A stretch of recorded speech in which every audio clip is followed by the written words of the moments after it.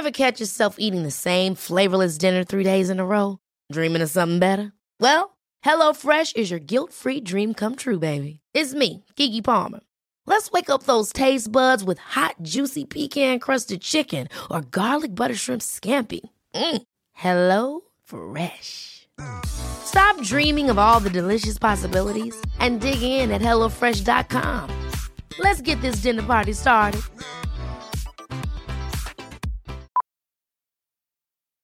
Millions of people have lost weight with personalized plans from Noom. Like Evan, who can't stand salads and still lost 50 pounds.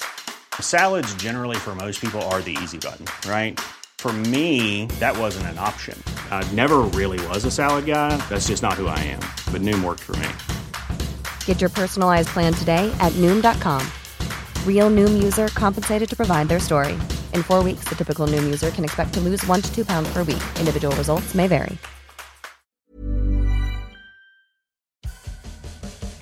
Hi, welcome to BT Sport's new podcast, Life's a Pitch. My name is Mike Calvin. I'm joined by Dom Fifield, The Guardian's London football correspondent, and Martin Lipton, Deputy Head of Sport at The Sun. It's International Week, time for us all to get our breath back. It's been wonderfully, joyfully bonkers. Who wins the title, Leicester or Spurs? Which big name, apart from Chelsea, is going to miss out on the top four? Have Sunderland and Newcastle conspired in their own downfall? Any other surprises in store? We'll go through the card in the next half hour or so. First, Leicester fans are so happy they refuse to leave Selhurst Park. Now, you were there, Dom. Will their team be moved? I don't think they will, actually. I think that performance was a very typical Leicester City performance. Everything worked. Their system, they're very comfortable with the system. They know exactly what they do. They can almost read each other's minds with some of the passing and movement. And they've got such a stingy defence now that they can nick games 1-0. They did nick that match. And there was the last seconds of the game when Damien Delaney hooks that volley onto the top of the crossbar. OK, it wasn't the underside of the crossbar, it wasn't the clearest of chances, but just seeing the woodwork struck. So another 1-0 win, 4 out of 5 now played out. It just looked to me and felt to me like, yeah, this is their title now. And, 1-0 wins are always great tests of nerve, aren't they? And they've got the ultimate test of nerve now, haven't they, Martin? Basically, 17 points out of 7 games, they're there. Look, it's theirs to lose, and who would have imagined we'd be saying that at the end of March? But that's the reality. They have been, without question, the best team in the league this season. They've won 19 games. They've won more than anybody else. They've lost fewer than anybody else. They deserve to be 5 points clear of the pack. And they've also come from a really testing period, because I thought their hardest games would be the matches when they had to make the game rather than just play the reactive football they did at the start of the season. They had the majority of possession for the first half on Saturday, which they don't normally do. They've developed this ability to win games, to score the odd goal, the goal that's important, to get the break, but then to hold on to it. And that's an invaluable quality, and there's no question about it. They have learnt to play the situation as much as anything else. They've not allowed the nerves to conquer them. And at the moment, I can't see them being toppled. I think they will go on to win the league. I mean, Fergie said at this lunch a couple of weeks ago he thought they'd win by 8 or 9 points. 3 games to go. I don't think he's too far wrong, actually. I think they're going to win the league. And Ranieri, we do forget, despite all the bumbling and everything else, he is a practised, seasoned Italian coach. Yeah, and you can see that in the back line, can't you? The way they defend and the way that they bring their midfielders back in to help as well. I mean, it's a bit of a cliche, isn't it? That's an Italian defence, but it is actually there. The qualities are there. He's never won a league championship before, has he, in any of the clubs that he's managed, but this will be his time. Look, that in itself is a fantastic story, it's particularly in a time when Chelsea is looking for a new manager, for him to be back in the Premier League and excelling in the way he is. And look, the whole country, bar Tottenham Hotspur and maybe some optimistic Arsenal fans, want Leicester City to do it. That's deluded, by the way, not optimistic. Yeah, that's probably true. But look, it's a wonderful story. It will be one of the greatest football stories. Let's concentrate on the centre of that defence, because basically with Leicester, you can see the obvious, which is Vardy, it's Mahrez, it's Kante, it's now Drinkwater. But those two central defenders, Huth and Wes Morgan, they are right at the heart of this, aren't they? But it's the whole unit as well, because it's Fuchs at left back and it's Simpson at right back, and the goalkeeper who makes big saves when he has to. The deflected save from, I think it's Balassi on Saturday. Yeah. He makes these saves. But yes, the two centre-halves are so powerful and strong, and they're both extremely limited. I mean, Robert Huth wasn't exactly a big loss when he left Chelsea, and he's been round the houses enough times since, and nobody's really been that fussed about him. He's been like a job in centre-half, and yet it's worked brilliantly this season. He's chipped in with big goals in big games. The winner at Spurs could end up being the most crucial goal in the entire season. Morgan has been indomitable. He's been a remarkable player. He's played every game. You know, he was at Forest a couple of years ago and people didn't take him seriously. Well, he's played without a break for 2 years because of his commitments with Jamaica. And it's brilliant. And I don't see how anyone can possibly begrudge what they're achieving as a unit, as a team, as a club. And they said the central defence has been terrific, the solidity there. This is a team that shipped 5 against Arsenal at the start of the season, and you thought, oh, well, that's it, OK. The fairy tale, the bubbles burst, that's it. They'll end up finding their level at about 12th, 13th, 14th. That was the blip. That was their one game blip as a unit, was against Arsenal. They don't concede goals. They look solid. They think that if they score one, and with Vardy and Mahrez they're likely to score one, they'll win the game. It's a massive advantage. And also it's about team spirit, and I think you could probably make the same point about Tottenham, is that the internal dynamics are right, aren't they? Yeah, I did Spurs on Sunday as well, and that on paper looked a really daunting and awkward fixture against a team that hadn't lost. Bournemouth hadn't lost an away game. But that game was over in 44 seconds. It had gone. Yeah, absolutely. In the first 16 minutes, it's the energy that Tottenham have, and again, like Leicester, you're right. They just have this. They know what each other are going to do. They can read each other's movements. They're comfortable in the system they play, and they've got proper quality in their team as well, in a similar way to Leicester. I think it's probably, you look at the Spurs team, you can see that developing in maybe for a longer term than the current Leicester City team. So maybe they can sustain the challenge over the next few seasons as well. But there's so much going for them. I mean, the spine of that side, the energy in that team, the dynamism of the Tottenham team is admirable. And to see them do that to Bournemouth, who pride themselves on those same qualities, was quite something. Actually. It was reminiscent to me of Arsenal at their pomp when they had Henry and Pires and Lundberg and Bergkamp, and they would win games in the first 20 minutes, and then that was it. It was done. They were 2 or 3 up, and there was no way back. And that was the performance Spurs put in yesterday. Absolutely at it from the start, with that certainty. Those guys had the pedigree, though, didn't they? I mean, Pires had come from France. He was a France international. Lundberg as well. The core of that team was an established pedigree. Absolutely. And this is a Spurs team that, you know, if they stay together in 2 or 3 years' time and they're still playing in this fashion, they could. It's such a young team. It's people, you know, average age 24. That is remarkable. And also, you know that there's others he wants to promote from the youth team, like an Omar. Pritchard is on loan at West Brom at the moment, but he'll come back into it next season. I'm not sure about Cavill, but he's there, and they've got the boy Winks, who he should have number 40 on his back, shouldn't he? I mean, it's just wrong. It's wrong that he's got the other number.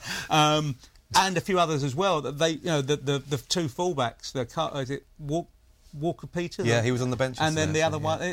They've got 2 double-barrel fullbacks, haven't they? Young kids who they fancy. But you see, they've made a strategic commitment to youth, unlike other teams we can mention just down the road, Dom, at Chelsea. And John McDermott there, because he runs the academy, but he's got a much broader role, hasn't he? It's about the strategy is right, the recruitment's right.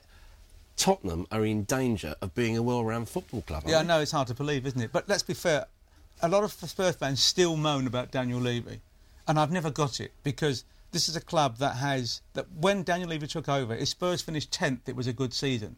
Now if they finish 5th, it's a bad season. That's the growth in the club. And actually, when you've got the 6th highest wage bill, to consistently outperform as they have over the last 6 or 7 years. This will be the 6th year in 7 they finished above Liverpool. They've never done that before. They are likely to, this season, whatever happens, to finish above Manchester United, Manchester City, Chelsea and Liverpool, all of whom have vastly bigger budgets, and maybe Arsenal as well. If Spurs don't win the league, no one at Tottenham will be complaining. No. If they come second to Leicester, it will be, this is our best ever Premier League season. They've never finished in the top 3 in the Premier League. This is an outstanding season, whatever happens. And it will only increase the belief, because it's a club that's actually run properly, from top to bottom, with a long-term plan. And I never thought I'd say that about Tottenham Hotspur. And what about Chelsea? Because you're very close to that club, Don, because you're there most of your waking life. We're in another week where the Premier League are making advances about trying to get under-21 teams in the Johnson's Paint Trophy, the B team principle in the Football League. I thought the Premier League were opposed to that. Now suddenly they're in favour. Well, they make their minds up. It's consistent with basically trying to buy what they want. But if you look at Chelsea, do you think the penny might drop, or the £100 million might drop, that they need to actually make the most of the resources they've got there? Well, you'd like to think so, wouldn't you? But no, I'm not entirely convinced. I mean, look, there's a lot wrong at Chelsea in terms of recruitment. They've for a while now they've been able to fall back on the fact that the youth team has done wonderfully well in the FA Youth Cup and in the various leagues, the UEFA League as well, and they pointed to that as evidence of a burgeoning youth system. But you look at it; they beat Manchester United 5-1 in the Rashford played in that game. He's had his chance. Those Chelsea players are never going to kick a ball. Was the ultimate opportunity for Chelsea to blood their younger players. They had nothing to play for in the Premier League. They weren't going to go down. It doesn't really matter whether they finish top 10. They didn't really want to qualify for the Europa League really anyway. So why are we not seeing the likes of Dom Solanke, although he has been injured in fairness over at Vitesse, playing Tammy Abraham, given opportunities to play in the first team at Chelsea, and instead, bizarrely and as possibly a favour for an agent, they've got people like Alexandre Pato on their books, arriving at the end of January and over 55 days now, 56 days later, still not fit enough to take to the pitch and actually feature in a Chelsea shirt. Radamel Falcao still on the books. It makes no sense to me, but there have always been bizarre decisions made in the recruitment department at Chelsea, and at some point you'd like to think they'd look. Maybe that point comes when Antonio Conte walks into training at Cobham this summer and finds 60 first-team players there because they've all come back from their various loans, and he has to sift through them to work out what his first-team squad is, possibly. But more likely, 25 of those will be earmarked to go out on loan already for next season. And Chelsea being Chelsea, they'll play a big part in the mayhem that's going to come in the transfer market anyway, aren't they? Well, they will. They're going to spend big. I'm told that they intend to do a significant summer of recruitment come what may. That was always the plan, and they will go and try and get players. But they've not in the past been trying to get players to play for clubs not in Europe. Absolutely. I think that's the difference. It does change it. Where there are unusual, unexpected clubs in the Champions League, big clubs in the Europa League. It's a different ball game now, and even with Conte as manager, and you've got to imagine he'll bring in 2 or 3 of his own people from Italy, people he knows. I mean, I'm sure he'd like to get Bonucci or Barzagli or someone like that. Mm-hmm. Maybe even Lichtsteiner from Juventus, who's an attacking wing back, basically the way they played with a back 3. That was the way he liked to play, better than anything they've got there at the moment. Where do you find the room for young players in that? And the other thing is, it's much easier for Pochettino at Spurs, as he did at Southampton, to play young kids, because if he loses, he won't get sacked. If you're the Chelsea manager and you play kids and you lose, you are sacked. That's what happens. That's the nature of the club. Maybe it will change now. Maybe in the light of what's happened this season, the board, led by the owner, agreed by Marina Granitskaya and others, will say, yes, we are willing to have another fallow period to develop these players so that in 2 years' time we're stronger and better. But I wouldn't put a penny of yours on it. If you look at Louis van Gaal, how much credit does he deserve for the emergence of Rashford, or is it just desperation masquerading as innovation? I think there's an element of desperation there. Look, it feels a bit perverse to criticise Van Gaal when he has played a lot of young players. Borthwick Jackson's made a great impression when he's been in the team as well, and there have been others on the fringes who have been given. Even Varela who played last week at right back. So we can't on the one hand say it's ridiculous that Hiddink doesn't play them when Van Gaal is playing them. I mean, he has drawn criticism because his team hasn't been playing particularly well, but I would criticise him for the few games that Rashford was played out of position. He ended up playing at right wing back in one against Liverpool, isn't it? And the reality is that when you see what on Sunday in the derby, there was energy there. There was energy from Lingard in midfield, who's a player who he has given opportunities to. He's driving forward through the number 10. He's finally, seen the light and not picked Fellaini. And Lingard is offering them pace of movement. He's supplying a fluid front line of Martial and Rashford, and that is enough to give people optimism. I mean, it's a wonderful story, Rashford's story. He was the only Mancunian on the pitch, I think, in the derby. And the goal was quality, absolute quality. The instinctive nature of the collection, the possession and the getting away from Demichelis and the finish beyond the England goalkeeper, all in the blink of an eye. It was the finish of a player of proper pedigree. There's some really good young players there. I mean, Rashford won. Martial is increasingly reminiscent, as I thought first time actually, of a young Henry. There's something about him. He's a really top player in the making. I know they paid a staggering amount of money for him, overpaid for him, but he's still of top quality, so that's fine. I mean, Manchester United can afford to pay that sort of thing. But what you don't appear to have is a team that believes in what the manager's asking them to do. And they may play the odd one-off game, but they don't trust in what the... So given that, and I think it's a reality, do you keep Van Gaal or do you look to succeed? Well, I wouldn't keep him. I'd get rid. But I suspect that if he does finish top 4, he'll stay. I really think that's what they want to do, and then it would allow them... But that's just about corporate ego, isn't it? Well, it might be, but this is how big clubs are run often these days. It's the whim of one or two people who decide what the direction of a club is. And also, admitting you've made a fundamental mistake doesn't come easy to someone who's on £4 million a year. What about Ronald Koeman to take over? Well, it's a nice idea. I think everybody's been really impressed with what Koeman has achieved at Southampton. And he is an ambitious man, and you do wonder quite what the transfer policy again will be at Southampton in the summer. Will he put up with another summer where they sell a Sadio Mane, one of his big...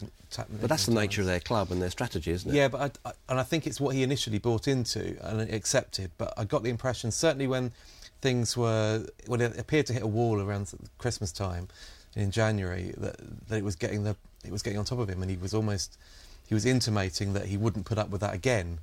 Now, the recovery's been superb. If you lose one and bring in 2, you can get away with it, can't you? It's when you lose all... And strangely enough, Mane, I know he did well this weekend, but Mane's actually been off colour for a while, and this calendar year, really, he's not really been on it properly. But they will wheel and deal, and they will strengthen, and they're a club that has the potential to go even further. I'd like to see Ward-Prowse playing more. I think he could be a very, very good player. I think he's an England player of the future as well. I like him. He's got great dead ball ability. He looks as though he can play. Bit Beckham-esque at times, isn't he? Yeah, but I mean, look, he's still a young boy. That's the great thing. I mean, genuinely, I've been a critic of the Premier League and the academy system about the lack of quality coming through. I have to say, they promised me that talent would start to emerge, and it's hard to deny that it's starting to emerge now. But that's really important. It's the question of opportunity, isn't it? Yes, it is, and that's incumbent upon managers to have the bravery to play players and to look at what Pochettino has done, to look at what Southampton have done. They play Target at left back this season as well. He's come through, and Ward-Prowse, and they've got others who are in the fringe, like your Reeds and Gallagher's, who are young players they're willing to give a chance to. And I want everyone to do that. I really do. I think it's massive. Because if you've got a young local hero, the fans will give him extra buzz. Look at the way they've taken to Rashford. Proof in point there. They want him to be... If City had 2 young players who were English from their academy, the fans would take to him. Every club's fans would. Well, you talk to people at City, and they're talking about, well, we've got this group between sort of about 12 and 16 who will fulfil that criteria. They're not quite there yet. When you look at City now... OK, strategically they've got it right. That academy, the complex, the training complex is fantastic. Unbelievable. Yeah. But the club itself, or that first team itself, tells me that the culture's still not right at the highest level. They're indolent. It feels like an end of an era, doesn't it, for that team?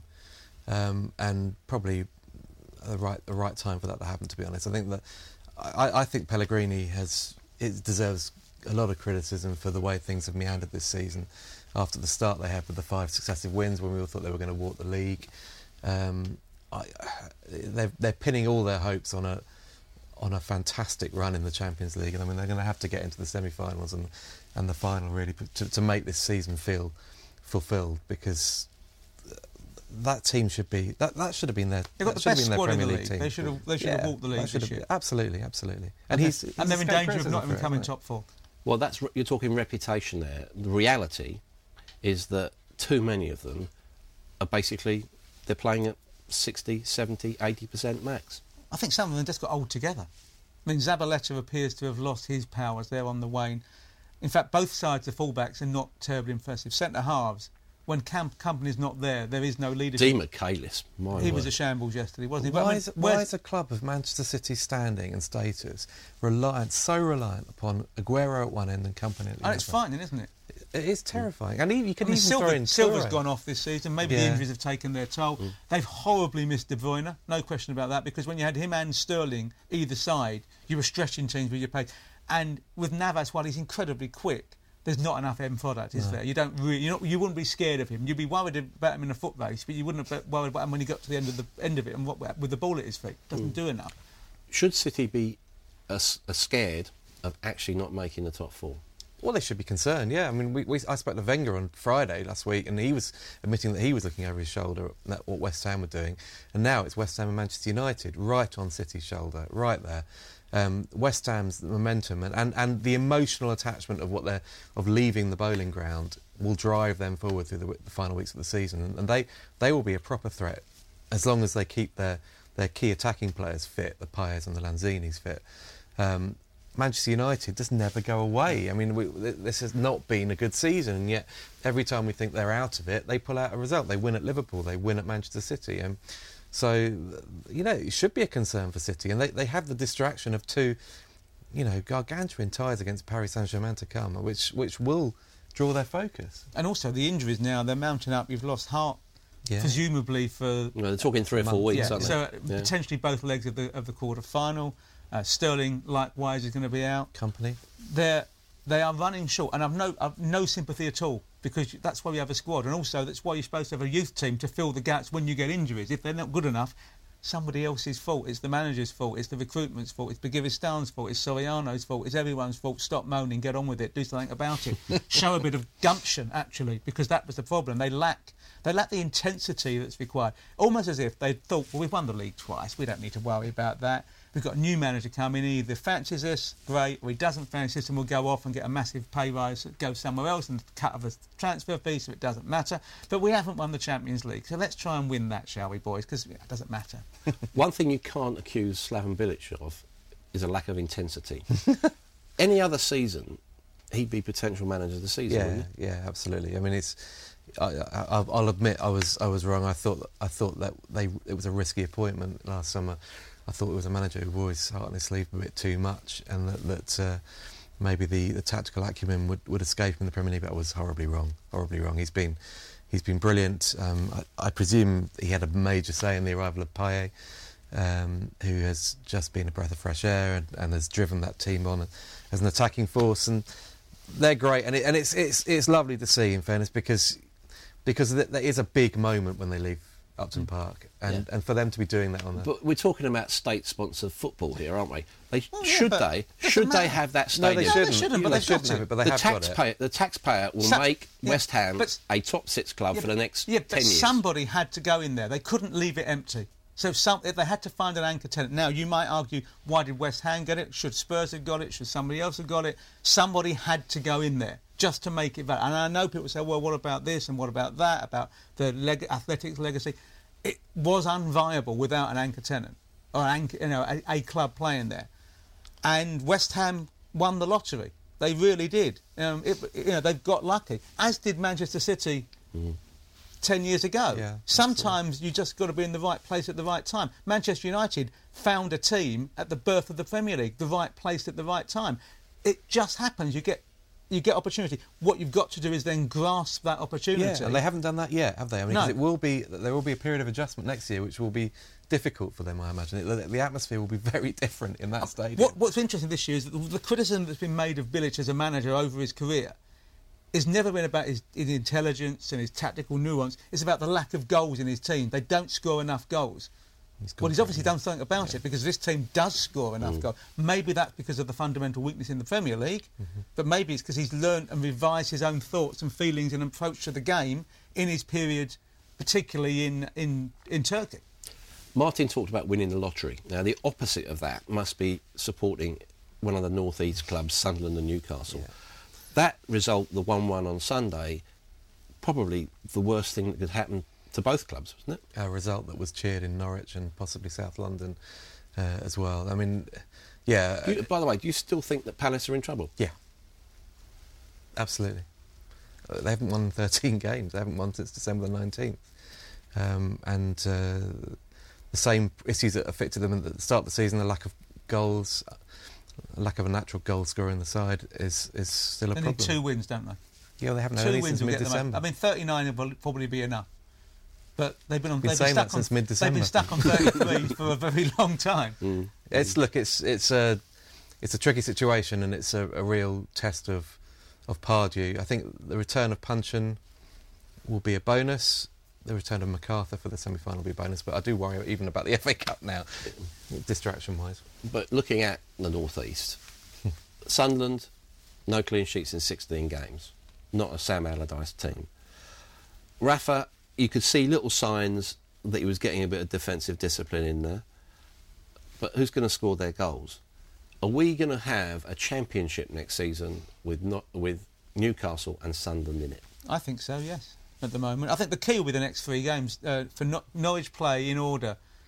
Sunderland, Palace, Newcastle, I think. Newcastle first. Yeah, so Newcastle, Palace, Sunderland. Yeah. If they get 7 points out of that, and it's gone for the 2 North East teams, you feel.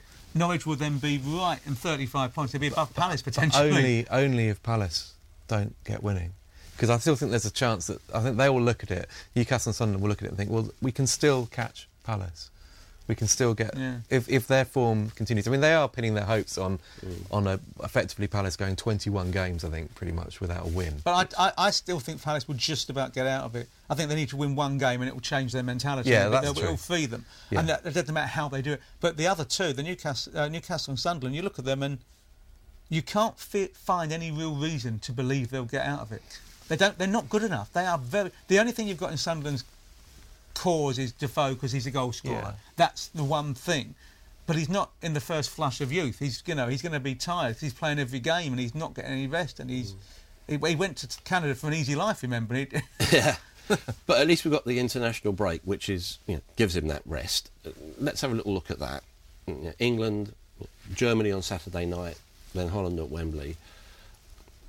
What about the mood of the nation? Are we ready to embrace this England team? I think we are if Roy Hodgson gives us reason to and picks the younger players in the team and doesn't revert to type. I think the current squad is relatively exciting, actually. I mean, there's a lovely core of Spurs players who are, as I say, riding the crest of the wave at the moment. They're all energised and should remain the core of this England team for a long time to come. There's also a bit of intrigue in the likes of Drinkwater and Vardy, who are bringing all the optimism from Leicester City in there. And that will offer a bit of enthusiasm and a bit of zest and something to look forward to if Roy plays those players in the right positions and the team as a unit is young and refreshed and goes and learns from what will be an education in Berlin on Saturday. My only concern about England is that come Russia and Marseille in June, is that England go back to the sort of tried and tested, but the same players who have let us down in the past. Yeah, but it's a bit. We need some adventure, don't we? Well, yeah, but hang on. Revert to type, tried and tested. This is a bloke who started the World Cup with Welbeck, Sturridge, and Sterling, who started the Euros, his first major game, with Oxlade-Chamberlain in the team. Mm-hmm. He gave Dele Alli his first England cap after 10 games for Spurs. He played Harry Kane after he scored 6 goals. If you actually look at what Hodgson has done, he hasn't been tried and trusted and stick to the old guard. He's completely altered the team in the period. Now, you may say he doesn't always pick the right players. This was a bloke who picked Jamie Vardy a year ago. Everyone was like, Jamie who? Are you kidding? You must be mad. This shows this manager hasn't got a clue. Maybe he's got a bit of a clue. Maybe he saw something that other people hadn't. You know what? He did see something that other people hadn't. So I suspect he wants to be bold. I mean, the players he's picking, I'd love him to go with Ali and Barkley in the starting team on Saturday just to see whether they could cut it. Yeah. It's a free go at it, isn't it? Well, we've got no Rooney there, so you have to play a different way. Let's play 4-3-2-1. Let's go with, for me, or 4-2-3-1. But Dyer and Drinkwater. Is Rooney though a potential tipping point? Will he come in no matter what happens in the summer? I think he will. I think he will if he's fit. Yeah. He's got to be fit, fit. He has said to him, it's interesting, I think that this is the first time that an England captain is in danger of not being selected for a long time. The last one who did this was Venables in '96 when he didn't pick Platt in the Euros. He was captain all the way to the eve of the tournament. He was captain and he was dumped for the first game and he went with Adams as captain against Switzerland. And if Rooney's not fit, I think he's going to have to leave him out because he's not fit. I don't care who it is. If they're not fit, they can't go. And there will be... But if he is fit, he must go because he's still our best player. If you look at his performances for England over the last 4 years, he's been our number one player. He's our top goal scorer. He has scored he scores a goal every 1.5 games for Hodgson. It's not as if his performances have been awful. They've actually been pretty good. Before he got injured, he was United's best player for a month, scoring every game. OK, Martin, final question for both of you. And it's our solemn duty to pile pressure on England, isn't it, as journalists? How will they get on in the Euros? I think Hodgson will take them to the quarterfinals and will offer enough evidence of long-term thinking to get a new contract. Martin? As ever, England will go out to the first decent team they play in the quarterfinals on penalties, and the manager will be asked to take another alternative employment. Well, we have been here before. I agree, quarter-final. Thanks for joining us here on Life's a Pitch.